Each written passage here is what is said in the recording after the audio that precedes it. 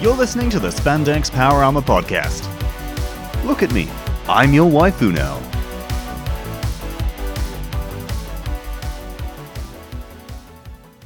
Hello and welcome to the Spandex Power Armor Podcast with Hypnopotamus Rex and Carmen Ranger. What's going on? This episode is sponsored by TokuToyStore.com. Do you want to recreate Gosei's command center? Toku Toy Store has enough Ranger keys for that. They've got Ranger keys coming out of the cupboards. The guys pour their cereal, they've got Ranger keys pouring out. You're doing them a service. Yeah, just buy them, take them off their hands.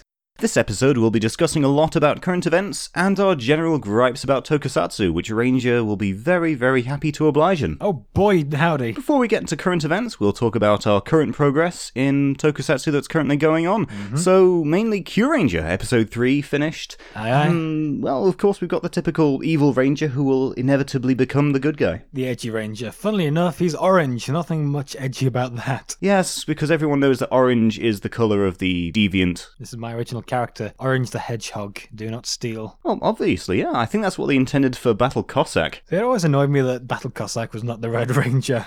Edgy Orange Ranger aside, another character was introduced. I can't remember his name, but from now on we will call him Dragon Pimp. Absolutely. It's Long Pao, Zhao Long Pao, something like that. It's Zhou Longbo. I don't know. He's Chinese dragon dude. Just like a pimp, walks like a pimp. He's a pimp. Chinese dragon dude. Pimpin'. It ain't easy. His introduction was interesting. He's obviously the semi-incompetent leader whom Raptor would have a stomach ulcer over.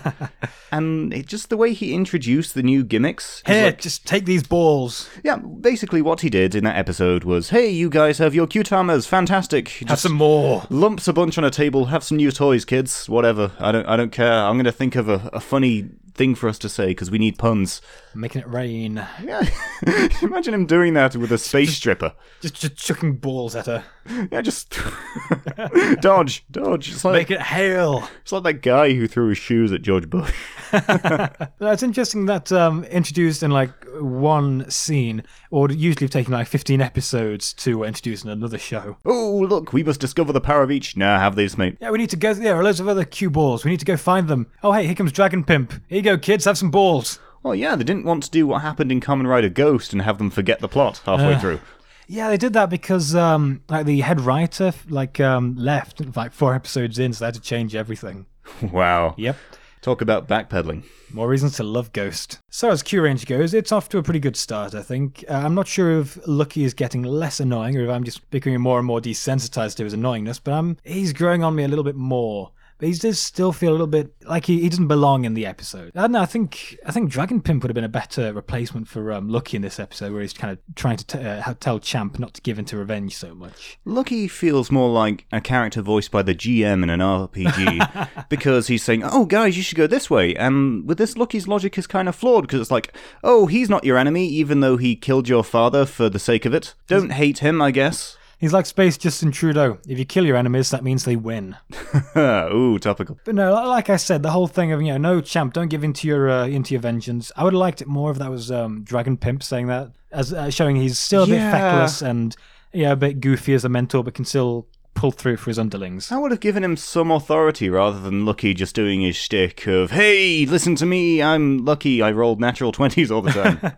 I'm a less charismatic version of Gentaro. I'm just waiting for Raptor to have her bit because, I love Raptor. Episode. She is great. Yeah. She dropped from orbit just to give him a Q-Tama. That's pretty nice of her. You can tell she's very much business-oriented and just wants to get the work done, but she's not completely up herself. Even though she's a pink, she's actually closer to a female blue than anything else. Oh yeah, absolutely. Funnily enough, she is voiced by a past female Yellow. Voice actress was Gokai Yellow. Oh, okay.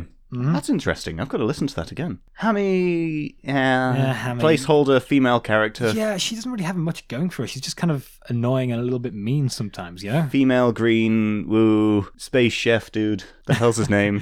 Spada. Spada. What is Spada? I don't know. Maybe it's a joke or means something. What does Hami mean? She's a chameleon.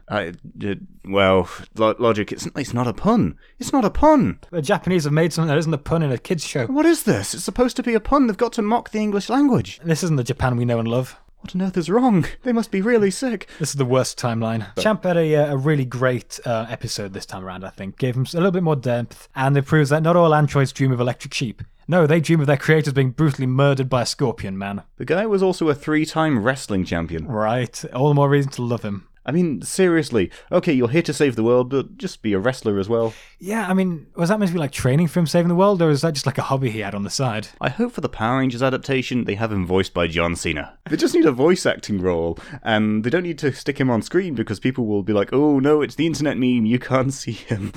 Funny enough, it's Hammy that you can't see. Yeah, again, she needs some development in her. Oh yeah, she's definitely going to get like a focus episode in a couple of episodes' time, just to kind of flesh her out and explain why she's so petty. You know, I don't know, maybe it's just her quirk, but she just comes across a little bit too mean for me. Like she'll just kind of mock someone a little bit needlessly, you know? And it isn't in the constructive, stick-up-the-butt style that Raptor has. Maybe I'm just being a bit too hypersensitive, but it just seems a little bit weird to have her in there, and she just seems like the odd one out in the team so far. Yeah. As a character, Stinger really needs a bit of development going on because Absolutely. He's just, baddie, thief kind of dude, but sort of neutral and Yeah, because he's not really siding with the villains so much because he'll happily mow them down as well if they get in his way. What I'm scared of is that in a future episode it's going to be explained that he didn't actually kill the professor and he was set up, or it was someone who looked just like something like that. And he's not going to be like a bad guy who turned good. He's just going to be some idiot who was framed and didn't have the sense to say, no, actually, I didn't kill that person. Champ says he could recognize him, but both were completely disguised, and there should be a whole race of these scorpion tail blokes. Yeah. It's a bit racist. Plus, it was night, it was raining, and the guy, for the most part, had his face covered up. Champ is a racist. Racist robot. All scorpion men look the same. Next up, we have Kamen Rider X8. No, hang on, we haven't been watching it. We don't hate ourselves that much. Yeah. Yet. Eventually, we are going to catch up with it, but we don't want to just yet. It brings us no joy. Once we can afford enough whiskey. Moving on, we've got some current events going on. Oh boy, almost news. Yes, it's revealed that the number gimmick that's been going on since decade did not in fact end with Forza, it continued. Much to my dismay, I have long been one of those people who've been saying that the number gimmick ended with Forza after they stopped doing the numbers of gimmicks. And for those who aren't initiated, essentially the number of transformation devices increases by one every time. So a decade it's like one card, with double it's like two memories, with O's you got 3 medals, with Forza there are 4 switches, with Wizard isn't it supposed to be the 5 fingers? Yeah, 5 fingers on the hand, then after that... Then it's with Gaim where the lock seed forms a 6, with Drive it's the shift car forming a 7. Yeah, if you twist the end around it kind of makes it look like a 7. See, this is the kind of thing that makes you think, maybe not. With Ghost, it was that icon power-up thing where like the top of it looked like an infinite thing, so you take it on the end, it looked like an 8. And now we've got the Gashats, which look like a 9. But according to an interview that Bandai said, apparently it was not intended to look like a 9, and when people pointed out, they were like, oh, hey, that works, yes, it's a number 9. Which leads me to assume that the number gimmick did indeed end with Forza, and now they've just realized they messed up by not really doing much with it, and they're like, yes, yeah, all these fan theories that we're taking credit for, those are real. I can't prove this, that's just what I think, that's my suspicion. Now I'm just wondering how on earth they'll fit a 10 into everything. Is it going to be like an X, or are they just going to be an X. hang themselves at the end?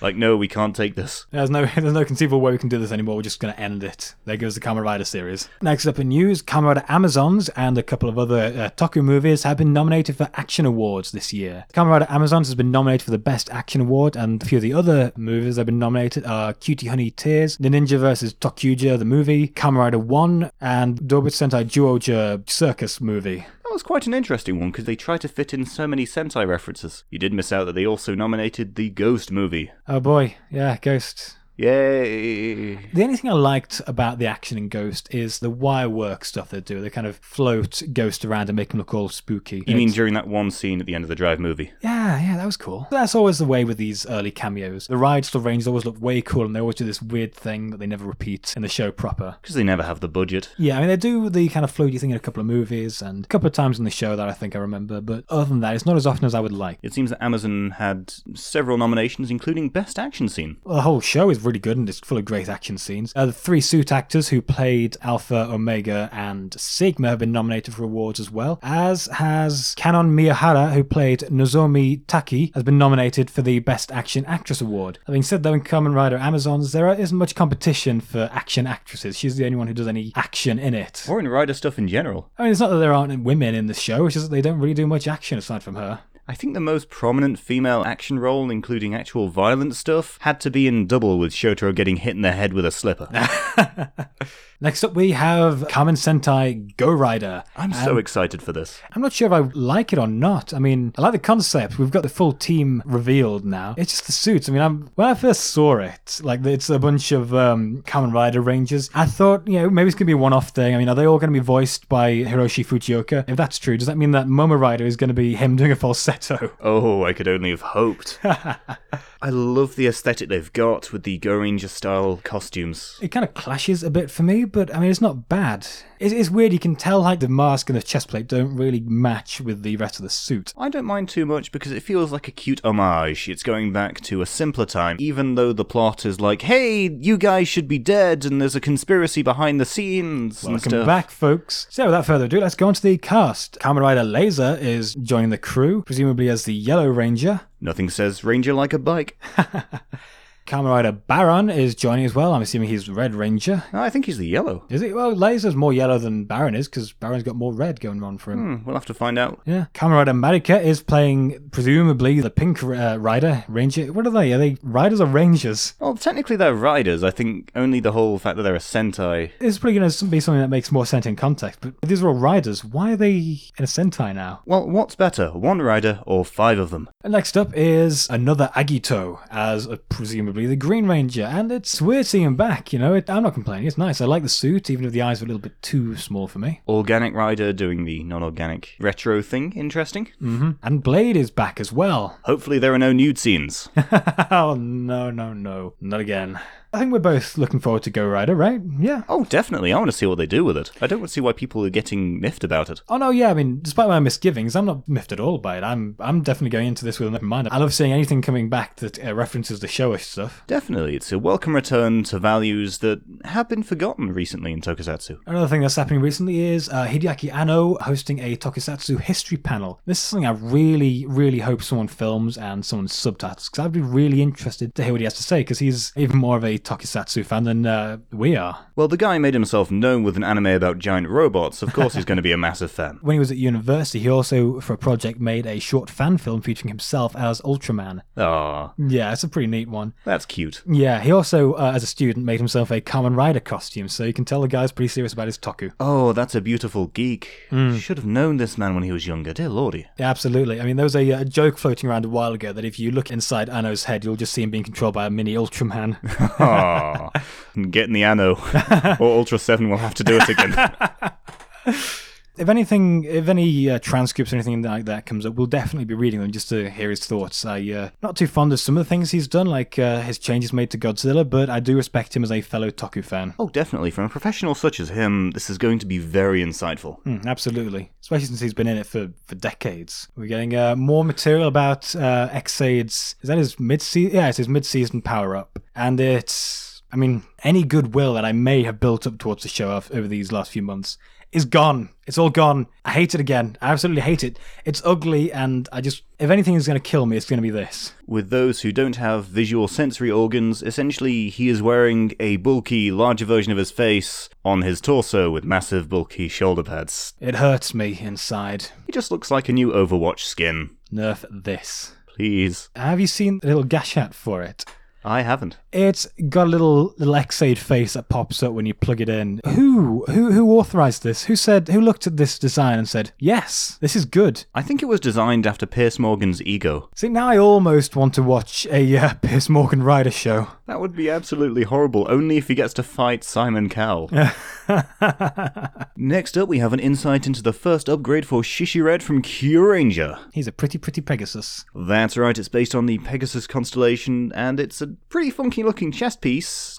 Though from the look of it, he won't really be able to move his arms forward at all. Oh, no, not at all. Up and down and back. Oh, I suppose that suits being a Pegasus, you'll just be able to flap them up and down, and that's about it. But if you've got a wing-like thing, wouldn't it be better on the back so you can move your arms? I suppose he doesn't want to cramp Pink's style. It's interesting. It's not terrible. It's not particularly bulky either, which I like, actually. It's not quite like Duo Eagle's upgrades, which are pretty much just new suits. But it's not too obtrusive. It's not like a battleizer or anything like that. Yeah, it looks nice and technological, fits in with a theme, and at least there's something visual, unlike the Gemini one. Yeah, it doesn't clash at all or anything like that. So I'm fine with this. I'm on board. And finally, we have some information on the soundtrack for the new Mighty Morphin Power Rangers movie. And we're going to have an orchestral version of the Go-Go Power Rangers song. I'm excited. See, this is where my saltiness comes out again, because I'm skeptical, as I am with this whole film. I'm not sure if the Go-Go Power Rangers really lends itself to orchestral well, you know what I mean? They'll find a way. They need to stick it in everything because they think that's what makes a show successful. Oh, look at Ninja Steel. No, thank you. But it's also got a cover of Sympathy for the Devil in it as well, so hey, maybe not all is lost. One thing I've found is also the Ranger keys that they've made for this. Oh yeah, I think that might be a fan-made thing. But Are they fan-made? I think so. Either way, though, those look really good, and yeah, I wouldn't mind them. They look pretty neat.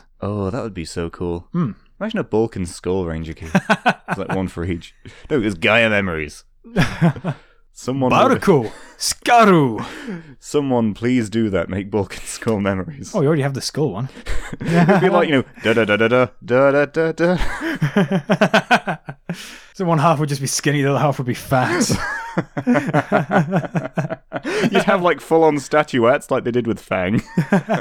You know you guys want this. So that's our discussion of current events over with. Now we're just moving on to a few general opinion pieces and overall shooting the toss about what we love and what we hate. For those who have watched Kamen Rider Forze, they may have learned later in the series that the battlesuit was designed as a tool for space exploration, so that the wearer may explore the stars and make peace with alien races and stuff. The problem is, why then is it armed to the teeth? Well, yeah, you gotta watch out for space. The thing has guided missile launchers. Yeah, you gotta be careful of that space. On the legs. On space. On space. Yeah, you gotta be careful for space, it'll attack you. I mean, the rationale for the leg-mounted Gatling gun was explained during the Forze movie, as he was shown using it on the motorcycle, so he didn't need to use his hands. That made perfect sense, but why would he be using a motorcycle in space? And why, if it's going to be friendly, why is it armed like that? Well, if you could do it, why wouldn't you? Well, a lot of the tools are also used likely for terraforming purposes, like you've got the great big scoop thing for digging and all that stuff.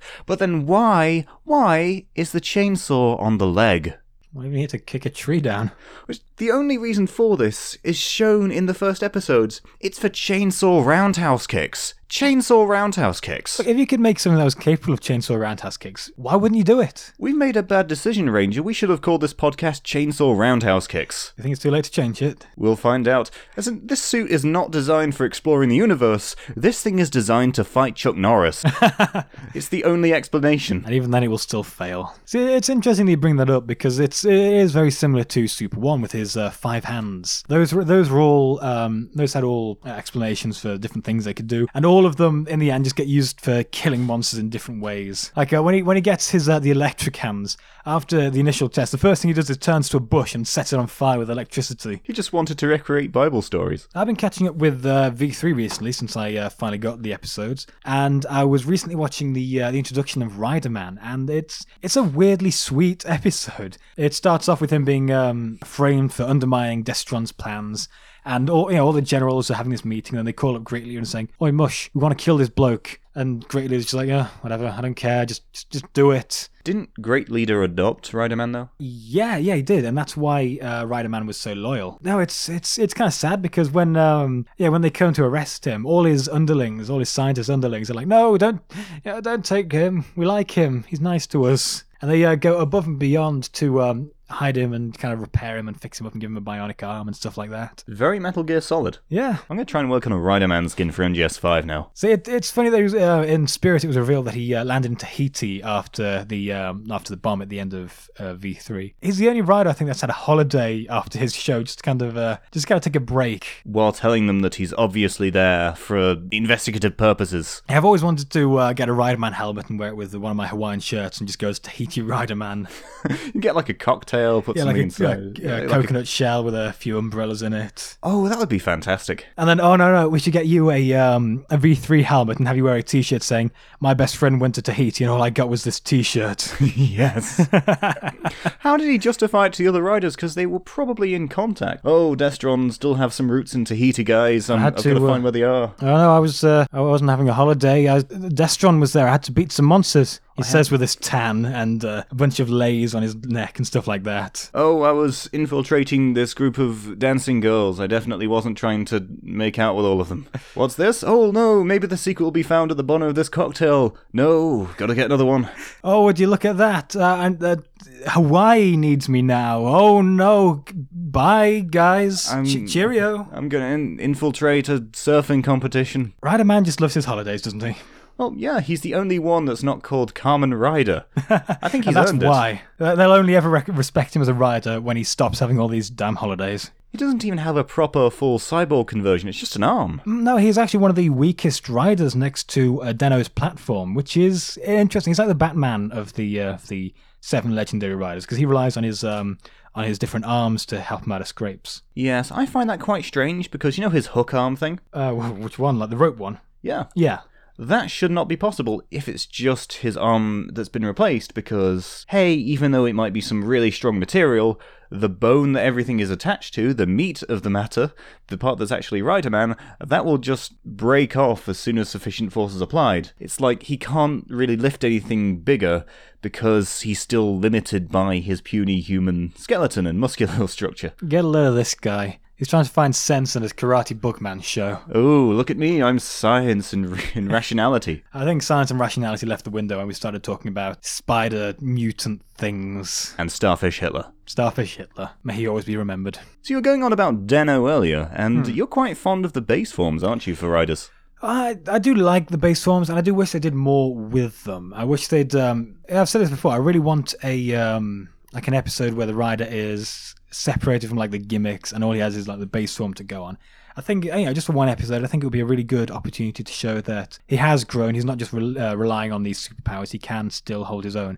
Like how in Power Rangers or Super Sentai, when the Mooks give the Rangers trouble to begin with, but then like halfway through the show, they're able to beat them up unmorphed.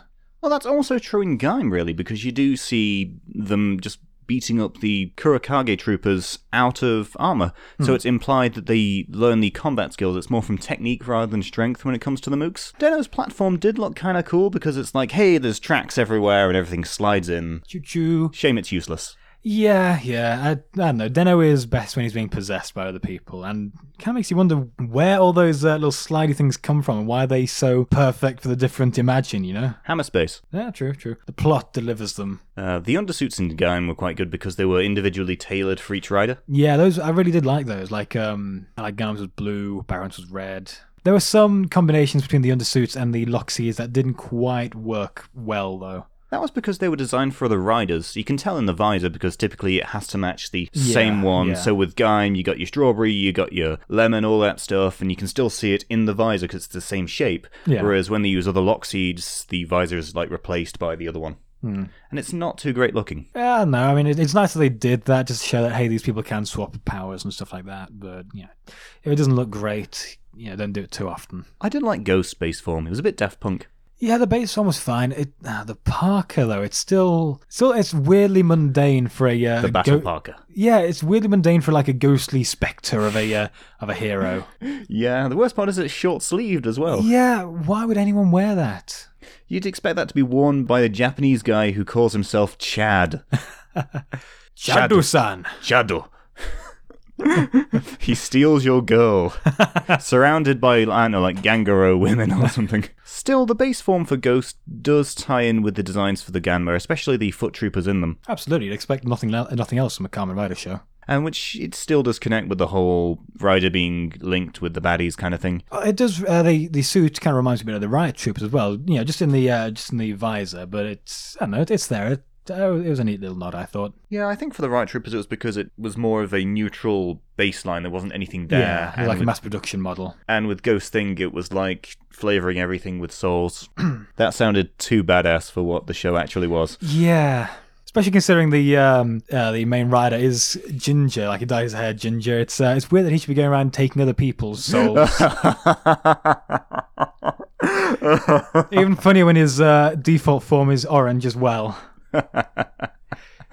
Now maybe I should give Ghost another go. This is pretty funny, actually. I now sympathise with this character. Now, I've realised that we haven't really talked about Godzilla in the last couple of episode, so we're going to rectify that with Rex's favourite Godzilla film, Final Wars. You say that as if I loathe the thing, but I enjoyed it as a campy romp through most Godzilla conventions. Every time we've talked about it together, you've never really had much nice to say about it, though. Well, it was just there. It was okay, but it wasn't my favourite. The designs for the monster suits were iffy because, on the one hand, you had the great stuff like Gigan and Hedorah, those 3 seconds of Hedorah, but then you had Anguirus, who was fat. Wow, that's a real Anguirus. Oh yeah, then they had that Canadian Augustus Gloop. Yes, Canadian Augustus Gloop. What was up with that? I mean, was that like one of the producers' kids? Like, I know some of them have Western producers attached. It's just a weird scene to add. It was Don Fry's son, probably.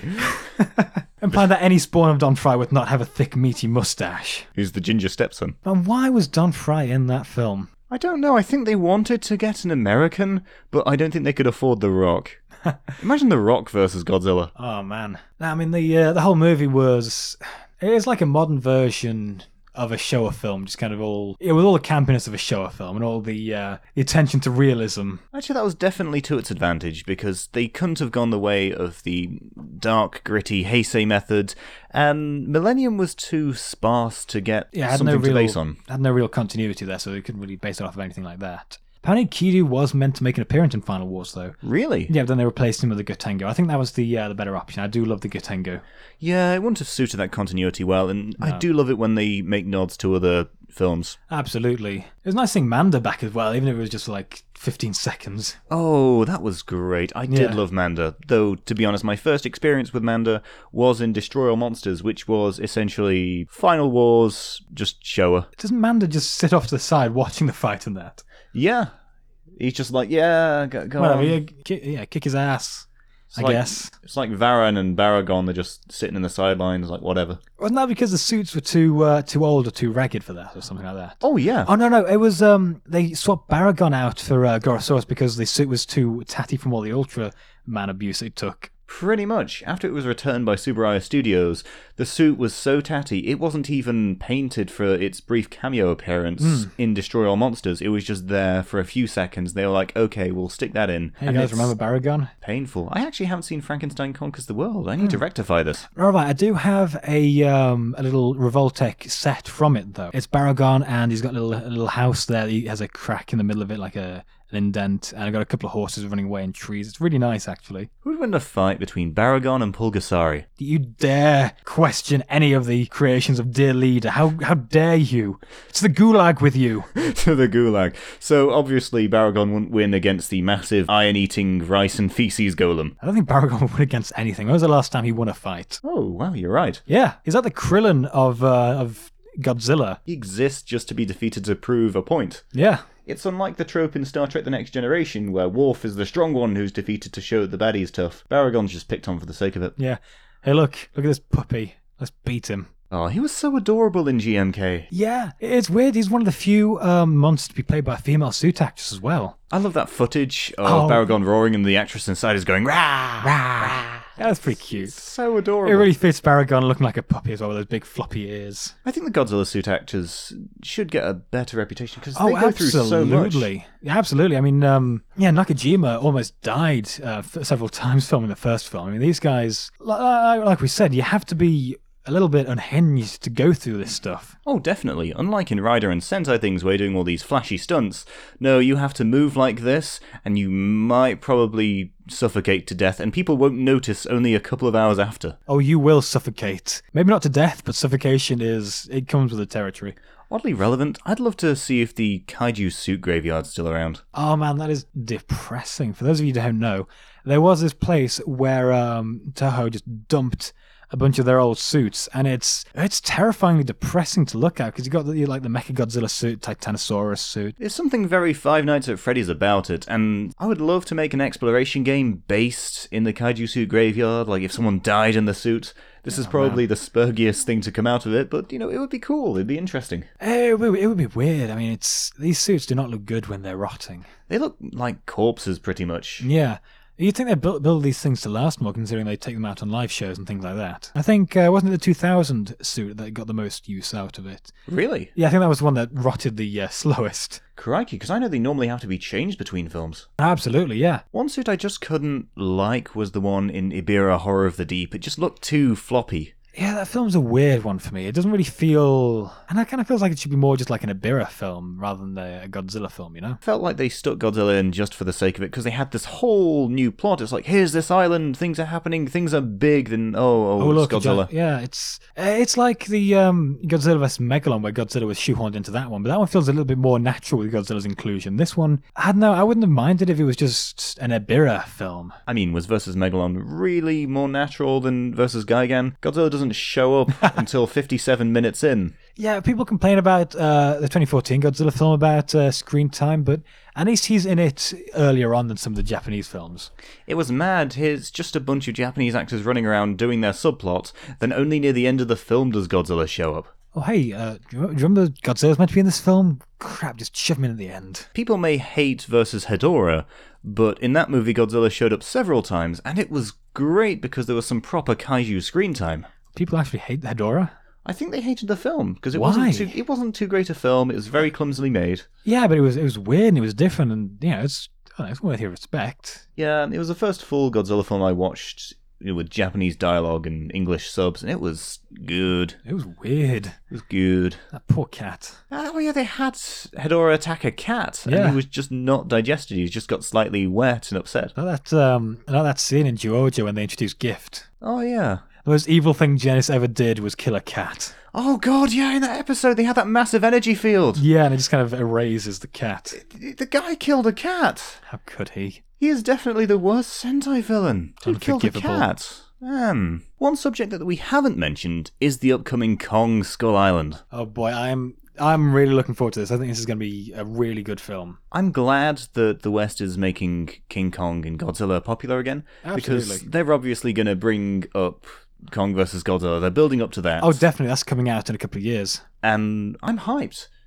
I did enjoy Godzilla 2014. It wasn't the best Godzilla, but yeah. it was okay. It was watchable, and it made me want more. And I'm looking forward to King Ghidorah. It had its faults, but it's probably one of the best Godzilla films out there. You know, it's one of the most solidly put together ones. They're trying not to make it so dark and edgy in Skull Island as it was in Godzilla 2014, because, hey, they've got John C. Reilly in there. You can't have a dark film with him in. So I'm really looking forward to seeing John Goodman in it. Oh, he's in it. Yeah, John Goodman and Samuel L. Jackson is in it. Tom Hiddleston's in it, weirdly enough. Are they taking it in turns to voice Kong? Funny enough, the role of Kong is being done with motion capture by a man called Terry Notary, and it's not Andy Serkis this time. Weird. Why is it not Andy Serkis? He is Mr. Mocap. It's weird seeing someone doing motion capture that isn't Andy Serkis. Just why? Maybe this Terry bloke is like part of Andy Serkis's company or something like that. I don't know. He's running Andy Serkis out of business. I'm looking forward to this. There are a load of monsters in it. Just looking at the list here, we've got King Kong, we've got skull crawlers, which are a reference to the two-legged lizard from the original film. Oh, I've never actually seen the original. Like, are we talking the... Yeah, Get taste, man. I'm sorry. I'm sorry, Father. Call yourself a kaiju fan. I've never really watched King Kong. It just never came up. And now I've earned the hate of the tokusatsu community. How dare I not know about giant apes? Reminds me of that one remake of some film they did in the 60s where instead of using stop-motion dinosaur props, they just got a bunch of lizards and dressed them up. You wouldn't have to be talking about Replicator, would you? No, nothing as fetish-focused as Replicator. Thank goodness, that was an awful film. Let's never talk about that on this podcast again. Unless it's latex power armor. Oh, yes. Moving on, we've also got Mother Longlegs. Weird name, but I can see why they do it. The Sker Buffaloes. Psycho Vultures. I love it. That's going to be my new band name. Spore Mantis. Maya Squid. Godzilla apparently has a cameo, and according to this, Mothra has a cameo as well. That's very interesting. I love the names for the monsters because obviously John C. Reilly made them all up. He got high on the limo to film. He's like, okay, how about skull crawlers? And the writers look at him like, no, we had this actual name. No, do it. Skull Crawlers and Spore Mantis. Psycho vultures. That sounds so cool. They look more like bats. Oh man, it'd be nice if they call them like Giant Condor or something like that, just as a reference to older Godzilla films. Yeah, though they aren't really that important because it's a Kong film. It's still more interesting than whatever the hell they did with the Peter Jackson's King Kong. I liked that. The design of King Kong is what I think let it down. King Kong isn't meant to be a giant gorilla. He's meant to be his own kind of weird subspecies of great ape. I liked what they did with that because it was very ambitious. You can tell absolutely. They put so much effort into it. Peter Jackson put his heart and soul into the film. Absolutely. Aside from a few special effects malfunctions, like the scene where they're running away from the dinosaurs and it's very clearly a green screen. God. Man alive, that was glaring. I think they did a good job with it, though. I did really like it. Weird choice having Jack Black in there, though. Yeah, every Kong film seems to have some sort of B-grade actor doing a non-serious role. You've got Jack Black, you've got John C. Reilly, but who would win the fight? I'm going for Jack Black. He's got Kung Fu. Oh, true. When it comes out, and it's coming out in, I think it's either March 10th or March 9th in the UK, definitely going to be seeing it, and we're definitely going to be reviewing it. It's just going to be 5 minutes of groaning, followed by, hey, Godzilla reference! Well, I mean, if this Mothra cameo is anything to go by, it's going to be something interesting. Well, hopefully it's going to be more than just a little joke they had in the Godzilla film. Well, they're going to have to make it applicable to a wider audience, so they're probably going to have to pleb things up a bit. You're not going to get any deep lore references. It's just going to be like, hey, this is a thing. Oh, look, a moth. That's like another moth we have. I actually had a dream about how they would have presented Ghidorah in the legendary Godzilla. Oh no. It started off kind of cool, where they were like, oh no, Godzilla's attacking, and Ghidorah was more of a folk deity that they summoned. But instead of being this giant monster, it was this weird shaman-looking woman, and it was kind of crap. And it was the worst dream I had. Except for the one where I was eaten alive by a whale. That was kind of bad. Calm down there, Captain Ahab. So this pretty brings us on to the Monsterverse in general, and this is probably one of the few cinematic universes that I'm actually invested in anymore, because, well, I mean, I love me some giant monsters. What are your thoughts on it, Rex? Well, as a genre, it can't really die because everyone loves a good giant monster fight every now and then. You can stick as many strong female leads or any number of current social movements or even dank memes into something, and it will still stand the test of time because it's a film with giant monsters. They can represent any metaphor, and it doesn't matter because there will be a bunch of nerds like, hey, let's see a lizard fight an ape. Yeah, I mean, of the films that have been announced so far that haven't been released yet, we've got Kong Skull Island, of course, and we've got Godzilla vs. King Kong, Godzilla 2, I think they're calling that King of the Monsters.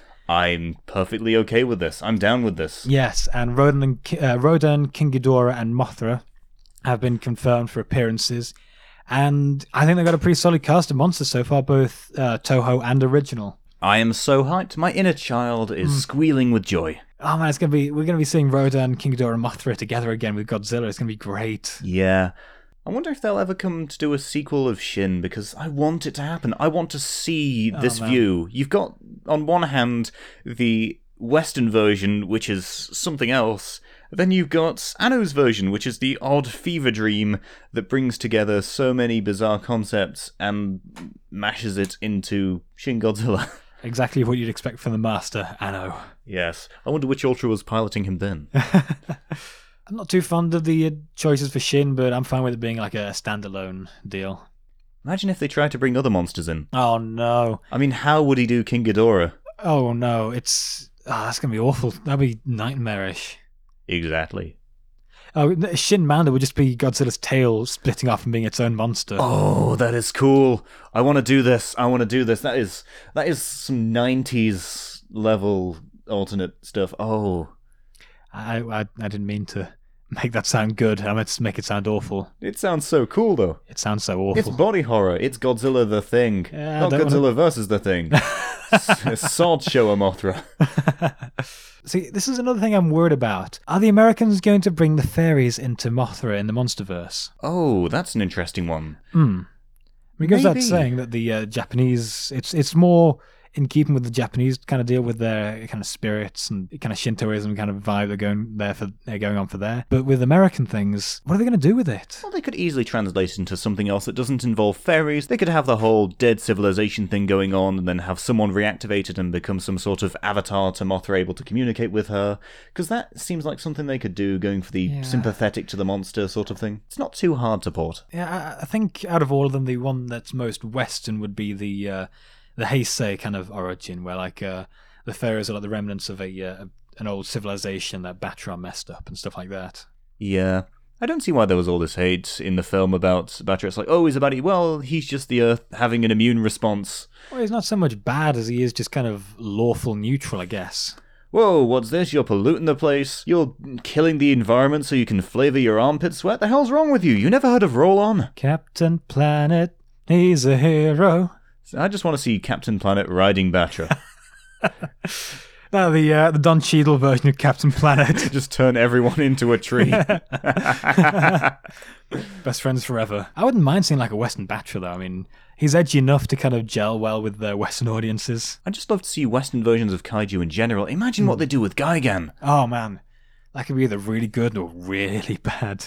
I'm just praying to Del Toro. It Yes. needs Del Toro's love. Oh man, yeah, just bring Del Toro into the MonsterVerse, please. The Western kaiju scene must be brought about by the big fans, because otherwise it's going to be so sterile and bland. You can't make these things by committee. You have to have someone in there with passion. I mean, look at Pacific Rim. And could you imagine if that was made by committee? Oh god, It's so bad. It's only as good as it is because Del Toro was there to be able to push through and make it how he wanted. it would have been like a kaiju Suicide Squad. Part of me just died. You're welcome. Just a bit of my soul just fell off and disintegrated. So, do you think Legendary would try to make their own kaiju up? Oh, well, we've already seen the kaiju they've got for Skull Island and the Mutos. I'm not sure if they're going to do much from here on out after they've announced Rodan, Mothra, and King Ghidorah. Maybe they'll try and adapt more Toho stuff. I'd like them to. I love seeing like alternate interpretations of characters we already know. Yeah, they definitely do have a large roster to work on, and they could adapt a lot of it, because Muto was more of an introduction to it. Yeah, it's like a placeholder, like, hey, we want Godzilla to stand on his own, we don't want him overshadowed by the other ones. Let's just create these two basic monsters. Yeah, they'll do. Just call them Muto. It's a bit like the Marvel movies where they're trying to introduce each character first before going into the great big cluster films. Introduce them with like a villain no one cares about, like Ironmonger or someone like that. It's like, boom, you're part of the character development, done, bad guy out of the way, fully developed hero, let's stick him in now we with can the do something rest. more interesting. Let's make the Avengers. And kill all the villains so no one cares about them. Then go too far and Robert Downey Jr. will be playing everybody. When do you think that Legendary will inevitably reboot again? Oh, like for like a MonsterVerse type thing. I don't know. Yeah. I don't think we're anywhere near that point, actually. I think, I don't know, give it a couple of decades and then they'll be like, oh, hey, we still have this license we can use. Let's cash in on it. Yeah, it seems like they'll churn out a few fairly decent monster films, leave it for a few decades, and they'll be like, okay, let's bring it back again. We'll feign some nostalgia. Oh boy, hey, remember this? All 11 minutes of Godzilla and Godzilla 14. I've always wanted a free roam open world Godzilla game. Like you can just wander around different maps, and every so often, if you cause enough damage, the military will turn up and attack you and stuff like that. And if you do enough, then like they'll call in mechs of ascending efficacy. So like it starts off with like the Super X and goes on to Morgera, then moves up to Mechagodzilla or something like that. That does sound interesting, although, frankly, the scale of Godzilla would make it a bit more difficult, because you're a massive kaiju, so people would be watching you all the time, so it wouldn't be too great. I'd be thinking more of a post-apocalyptic thing with monsters, like you trying to escape them every now and then. Yeah. And then you've got the smaller versions attacking you, like with those bugs from 1984. Oh yeah, what are they called? Shokurus or something like that, the weird water lice thing. Yeah, or like those little legions spawn in that camera movie. Oh, what about those mini destroyer things, the alien rip-offs? Oh man, those were great, but it was just an obvious alien rip-off. I mean, I'm not complaining, they were pretty cool, but do they have to use the little secondary mouth thing as well? Yeah. Do they have to go that far? That was a great concept, actually. Oh yeah, I do love the secondary mouth things, but you know, Alien did it first and did it best, so everyone's going to associate it with that. But the Japanese put their own spin on it by having them combine to form one large one. And I'll form the head. It's like a biological Megazord. Oh man, speaking of biological Megazords, what do you make of the design for the Mighty Morphin Power Rangers movie? It looked way too organic to me. It's not the organic thing that gets to me, it's the fact that it just looks like a mess. It just looks too much like a single thing that the original Zords don't really become part of. Ironically enough, it looks more like a man in a suit than the original Megazord did, because it's so... the form of it is too natural looking. It looks too much like an actual human form. It looks like the toys were just melted down and recast rather than assembling to form something. Oh man, I really want to like this film, I really do, but they're making it so hard. I'm liking their idea for Goldar, because he's a mech. But But why? Why do we want this? Well, because Rita's the Green Ranger, and it's got all the angry stuff, and... Oh, shed that mantle of nostalgia, dude. It's not the nostalgia that's doing this to me, it's the fact that it doesn't seem good that's doing this to me. Everything we've seen in the trailer of Rita, she does not look fun at all. She doesn't look engaging at all. She just looks... Well, cheer up. There are two ways it could have been worse. Yeah. Reason 1, it could have been made in the 90s. Reason 2, it could have been made by DC. Oh, come on, it was made in the 90s. It would at least be fun. Well, yes, but 90s attempts at gritty things were very odd because they'd either be really dark, or they'd try to appeal to family audiences and end up being ridiculous as hell with all this pastel colours and nonsense. You telling me that you didn't like Spawn? I'm sorry, I just did not like Spawn. How could you? You monster. What about bringing back Masked Rider? Do you think they'll ever do that? Like, go for a gritty, dark reboot? I want to kill myself now. You're welcome. I mean, come on, they won't have Dex 80s hair in it. It'll be nice and modern. It'll be the typical fish out of water thing. It'll be a bit like Thor. It'll be basically Marvel's Thor movie. No, it'll be Man of Steel. It'll be Man of Steel with Dex. Why are you such a pessimist? Because you make me hate things, so I must make you hate things. But it'll be beautiful. It'll be great. It's not going to... Don't say it'll be Man of Steel. It'll be like Thor. It'll be like Thor, and it'll have funny jokes, and people will have finished the film thinking, hey, I want to see more Masked Rider. No one thinks that. No one will ever think that. And, maybe the writers will be nice, and Ferbus will be a decent character. Maybe. Oh, man. I actually... You know what? I take it all back. I'm on board just to see what reboot Ferbus would look like. What if the furries have jumped on the Ferbus thing? No, you've cursed it now. They're going to find out. My Ferbsona. No. Oh, no. Well, I mean, why would they? It's a dwarf cosplaying as a Furby. Hey, look, we wonder why would they when anything furry comes up. I'm just beyond questioning them now. Let's not talk about Dragon Pimp. Terrifying subcultures aside. Do you think they're like an insect version of furries and like Kamen Riders are there for their bug sonas? I said terrifying subcultures aside. I'm still looking forward to the adaptation of Power Rangers. I think they could try things with it. They're going to be adventurous. Sure, the long-term fan base might not like it. Everyone has a dividing group when there are reboots. But it's okay. It's just trying to ride on the nostalgia that kids used to have. And it's there. It's obviously going to make a lot of money, more than Suicide Squad anyway.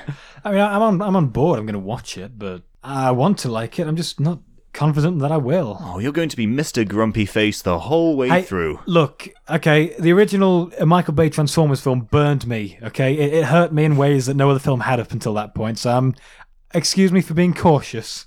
Wait, you expect quality out of a film that can't be replaced by Megan Fox and explosions? Yeah. Call yourself a man. Either way, they are projecting a lot of merchandise sales from it, and it's likely we might get a sequel if it does well. Oh, we're definitely getting a sequel. It's going to make loads of money.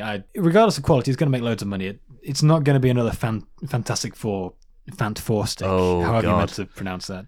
Even though that film existed. It does remind me a little bit of Fant4stic, though. Just looking at it, it reminds me too much of it, and that's another reason why I'm worried. It reminds me of that and Chronicle a bit too much. On the bright side, if it does end up having a sequel made for it, there could be a new cinematic universe, and it could make a version of In Space eventually. They'll make their own canon, there'd be this hierarchy of monsters happening again. Now that would be cool. I'm on board with that, only so that we can get a crossover with the Michael Bay Teenage Mutant Ninja Turtles films. Oh my god, yes. I'll never understand why they made those two episodes. You know what that means? That means that all Power Rangers shows, the Teenage Mutant Ninja Turtles are there doing their thing. Teenage Mutant Ninja Turtles are in canon with Masked Rider. This is great. That's one way of putting it. A Splinter and Ferbus separated at birth? Oh, with those costumes, you'd be forgiven for not telling the difference. Definitely. And so this has been the Spandex Power Armor podcast with Kamen Ranger and Hypnopotamus Rex. I hope you guys have enjoyed it. This episode is brought to you by TokuToyStore.com. Go on, buy those toys. You know you don't need money. Go on, bow to capitalism. You know you want to. Buy. Everyone loves Ranger keys. You need more Ranger keys in your life. What do you mean you run out of shelf space? Just chuck them anywhere. You don't need that. More. Clear out your sister's shelves. Take over the house. Suspend them from the ceiling. Make a shrine. Worship them. They are your gods now. Consume. Stay fabulous. Keep on riding.